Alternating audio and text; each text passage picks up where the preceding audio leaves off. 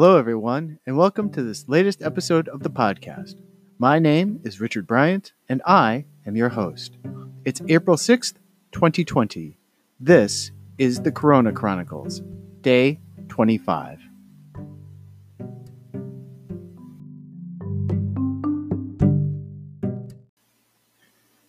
Good evening, everyone, and here are today's news and notes. Today's news and notes begins with some of the stories that are happening here in my region.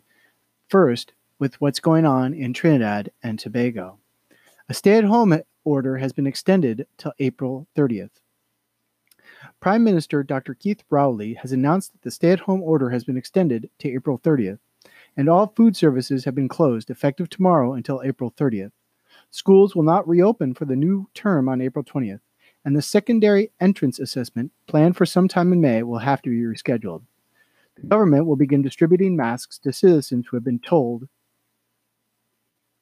to wear the masks in public. And there are changes in the times during which essential businesses are permitted to be open. The new order comes into effect on Tuesday. The announcement was made this morning during a press conference at the Diplomatic Center in St. Anne's. Prime Minister Rowley told the nation that the health authorities tracking the spread of COVID-19 expects that by April 15th, when the stay-at-home order was expected to end, it is quite likely, certainly possible, we may be in a worse position than we were when we started. He said the stay-at-home order would be enforced with greater compliance to deal with the problem. He said he is not about people preserving their comfort zone or earning capacity. As a result, he said that effective immediately, the recommendation was that members of the public wear masks and that the state would begin a mask distribution program. He said hardware stores and electrical and plumbing businesses will be allowed to open from 8 a.m. to noon, Monday to Saturday. The businesses that have been allowed to be open, including some retail stores, discount stores, markets, fruit stalls, bakeries, and parlors which provide food, have to close by 6 p.m. Wholesale businesses providing food will have to close by 4 p.m. Pharmacies will close by 8. This story comes directly from the Daily Express, written by Carolyn Kassoon. In today's Newsday, it's been reported in Barbados. On Friday last week, West Indians from Guyana to Jamaica watched video after video of unruly crowds that they would themselves have thought were shot at home. West Indians expect order, not chaos, from Barbados. The great West Indies cricket teams and the most stable economy and society in the region were built on Bayesian reliability. Until last Thursday, the Barbados government approached the COVID-19 crisis in the usual way, solidly, carefully, and with great thought and discipline. As of Saturday, the island had 51 cases. Restrictions on commercial activity and personal movement were tightened gradually via announcements to the nation made live on camera by Prime Minister Mia Amor Motley, and when she underwent a planned surgery, Acting Prime Minister Cynthia Bradshaw. Supermarkets were not shut down, but allowed to open from 9 a.m. to 2 p.m., gas stations from 7 a.m. to 5 p.m., and bakeries from 6 a.m. to 4 p.m., and so on. On Thursday, however, and after supermarkets were already closed, Bradshaw announced that when supermarkets closed on Friday, they would not reopen until April 15th. Accordingly, all of Barbados left home the moment the overnight curfew was lifted at 6 a.m. on Friday, determined to secure 2 weeks' worth of supplies for themselves. The lines that stretched around the perimeters of the big box retailers and had snaked along Bridgetown's pavements were captured on video. Every establishment in Barbados selling any kind of food, from fruit and veg to the Trinidadian import doubles, was plagued by long lines. In the countryside of St. Philip, Barbados, most thinly populated parish, lines outside village shops stretched out from their doors like kites' tails. At their ends, where people still had reserves of patience and could see the 2-meter social distance from others being respected ahead of them, people stood quietly. The closer the lines got to supermarket entrances, the smaller the space between individuals shrank, and the louder the mumbling and grumbling grew. At every entrance, the crowds were thick, sweaty, closely packed, and often angry. At Sky Mall in Barbados, 4 Royal Barbados Constabulary policemen controlled the entrance to the Massey store. There were more than 100 items that number waiting to get in. It cost you less than St. Thomas, Barbados' second largest supermarket. A policeman who arrived on a motorcycle and went in through the exit shouldered his way through the thick crowd, presumably intent on a purchase of his own. On Thursday evening, a business executive from a leading group of companies said, "Giving the whole country one day to shop for 2 weeks is madness. People who would have stayed home will now go to PriceSmart. And all you need is 3 or 4 expletive, cutting into the 2 meter spaces everybody else was leaving in the line, and people will get frustrated. I don't blame them. It's human nature. They should have announced on Thursday night that the groceries would not open again until April 15th. What they were trying to prevent, they've encouraged. Plenty more people will get it now."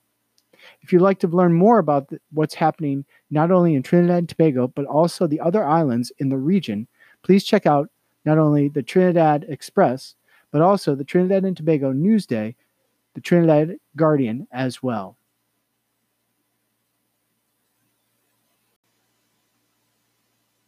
Page 2. Our first bit of information comes from a recent article printed by Vanity Fair. This was shared on Vanity Fair's Facebook group and appears on their website.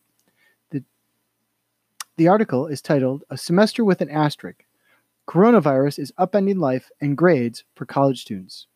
They've been booted from campus, kicked off work-study programs, and had their classes transferred online. Now student activists are mobilizing to save their futures. This article was written by Caleb Isarma. Wheaton College students James Kibbe and Alex Velasevich were aboard a fishing boat off the coast of Fort Myers, Florida, when they received the news, "We ask undergraduate students to remain or return home for the remainder of the semester," wrote Philip Ryken, the president of the Chicago Arts Liberal Arts School, in a March 11th email announcing that, effective immediately, remaining classes would be held online only. As America collectively grappled with the new reality of coronavirus, Kibbe, a junior studying economics, and Velasevich, a sophomore business major, returned to shore and devised a plan to salvage their upside-down semester. "We got the table flipped on us, and we're hoping to negotiate something that makes this a more reasonable experience," Velasevich told me during a phone interview while self-quarantining in his Washington State home. Their petition for Wheaton to adopt pass-fail grading was one of the first of its kind to appear on Change.org. But the movement has quickly spread as universities have become embroiled in grading controversies amid the sudden and near total shift online. Over the past 2 weeks, a myriad of similar appeals have cropped up all across the country. So far, several dozen major universities have adopted a form of the pass-fail system. Wheaton is not one of them, though Kibbe said some professors are taking it upon themselves to give their students A's with completed coursework. But the movement born there has taken on a life of its own, sweeping across the country via social media and word of mouth as colleges and universities struggle to land on a new normal. Colleges and universities have a moral obligation to lead the general public to the understanding that we are on a war footing against a common enemy, and we need to pull together. Allison Stranger, a visiting professor at Harvard University, wrote in an email, noting that the very least educators can do is implement a pass-fail system. "We assume that there is a level playing field for students when we bring them together on campus, even though it isn't the case, but it is a bridge too far to maintain that assumption in a global pandemic." Harvard later announced Friday it had adopted its own pass-fail system. If you'd like to read the complete article, please check in today's show news and notes for the link. Again, this article originated with Vanity Fair and was written by Caleb Isarma. In other news, some of the other online resources that have come up today. From the Stagecraft mailing list, a recent post by Alex Stoll wrote, "We put together this flyer of resources for performing artists and technicians during the COVID-19. If you have a need, we hope this will help you fill it. And if you don't, please contribute if you can." Some of the performing arts COVID-19 resources include Creative Capital, which supports innovative and adventurous artists across the country through funding, counsel, gatherings, and career development services.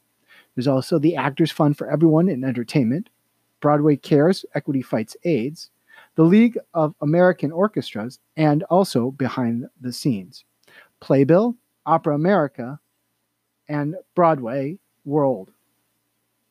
So, Again, some of this information and the links will be provided in today's news and notes. From USITT, we have some new information of events that happened today. First was the New at Noon presentation done online, one of the first of hopefully many webinars that is going to be presented by USITT. Today's was Cable Monkey LLC presented its new product, Cable Monkey. Cable Monkey is a product that easily slips onto battens or trusses, giving the user a quick and easy way to attach the cable.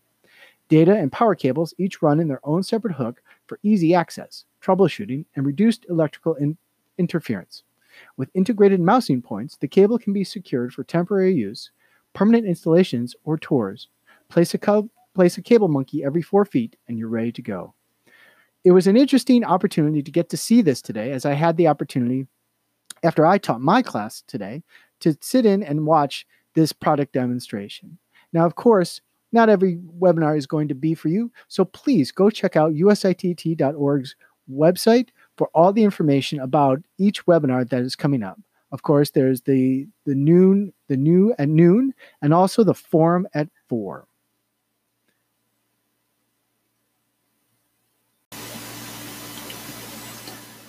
Page 3.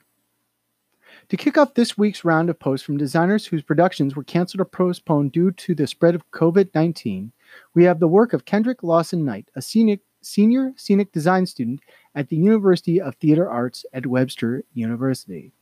This is part of a series put out by USITT. Kendrick was the scenic designer for the school's production of Bright Star by Steve Martin and Edie Brickell, which was to be his final college design before the show was canceled. A big thank you to Kendrick for sending these designs in. Here's what he had to say about his design. This production was to be directed by Laura Teeter. This memory play takes us on a journey to 20 different locations as we follow Alice and her story from 1923 to 1946. This unit set design was meant to be a flexible environment to cater not only to location, but also mood. Through the use of a header and 2 tracking walls, the space reflects the emotions of the characters as the set changes multiple times throughout the performance, from claustrophobic to wide open and free. This combination of the tracking walls and header opening to reveal the beautiful mountain ranges reinforces Alice's message that the sun is gonna, in fact, shine again.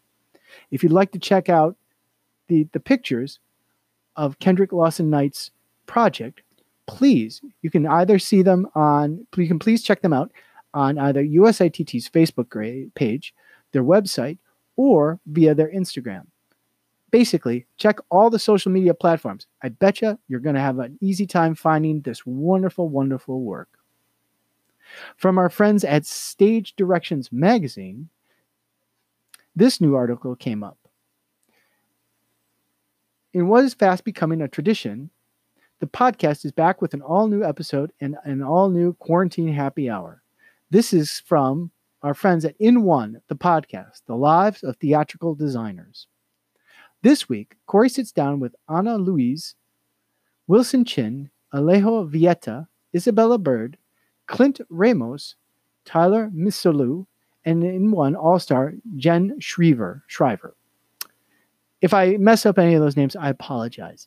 And I'm not really great with names I've never heard before, so please forgive me. I mean no offense. Anyway, the gang checks in on each other, and everyone discusses routine versus not routine, watching the news versus turning it off, how everyone is eating, cooking, working out, and passing time, and what they miss the most being stuck at home. There was a report back from the large United Scenic Artists Wingspace Salon this week. Some good news about union dues and healthcare payments, and the group discusses when we might get back to work, what the world of regional theater might look like post-COVID-19, what kind of shows writers will be creating, how art has typically responded to mass world events in history, and whether we've seen the end of shaking hands and the double cheek kiss. You've got nothing better to do, so grab a glass and join the happy hour. Again, this comes from In One, the podcast, episode number 94, Quarantine Happy Hour, number 2. Of course, Stage Directions is more than just one article. They have news, articles, gear, theater blogs, a theater resource directory, and of course, all sorts of other really fantastic information that you didn't know you realized you needed. Some of the current articles that are up: one, Roundabout's career training programs are carrying on. You can meet the LA Opera stage crew. Of course, you can learn about the USIT webinars forum at 4 sessions of curated sessions. Also, you can learn about how the Wingspace creates New York City-based theater designer relief fund. And also, finally, you can join Sure's next webinar, Best Practices for Home Conferencing. Again, please be sure to check out all of the information that's shared by our friends at Stage Directions.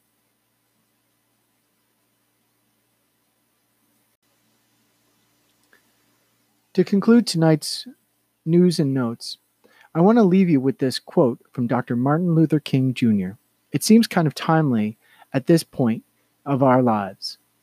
In it, he says, "The ultimate measure of a man is not where he stands in moments of comfort and convenience, but where he stands in times of challenge and controversy. Today, we stand in the middle of nothing but chaos and change. So we have to ask ourselves, where do we stand? What are we inspired towards? And what are we going to do to make for a better tomorrow?" This is a challenge for myself and for all of us as we move forward into the great unknown. My name is Richard Bryant, and I have been your host. This is the Corona Chronicles. It's April 6th, 2020, day 25. Have a good evening, take care, and good night.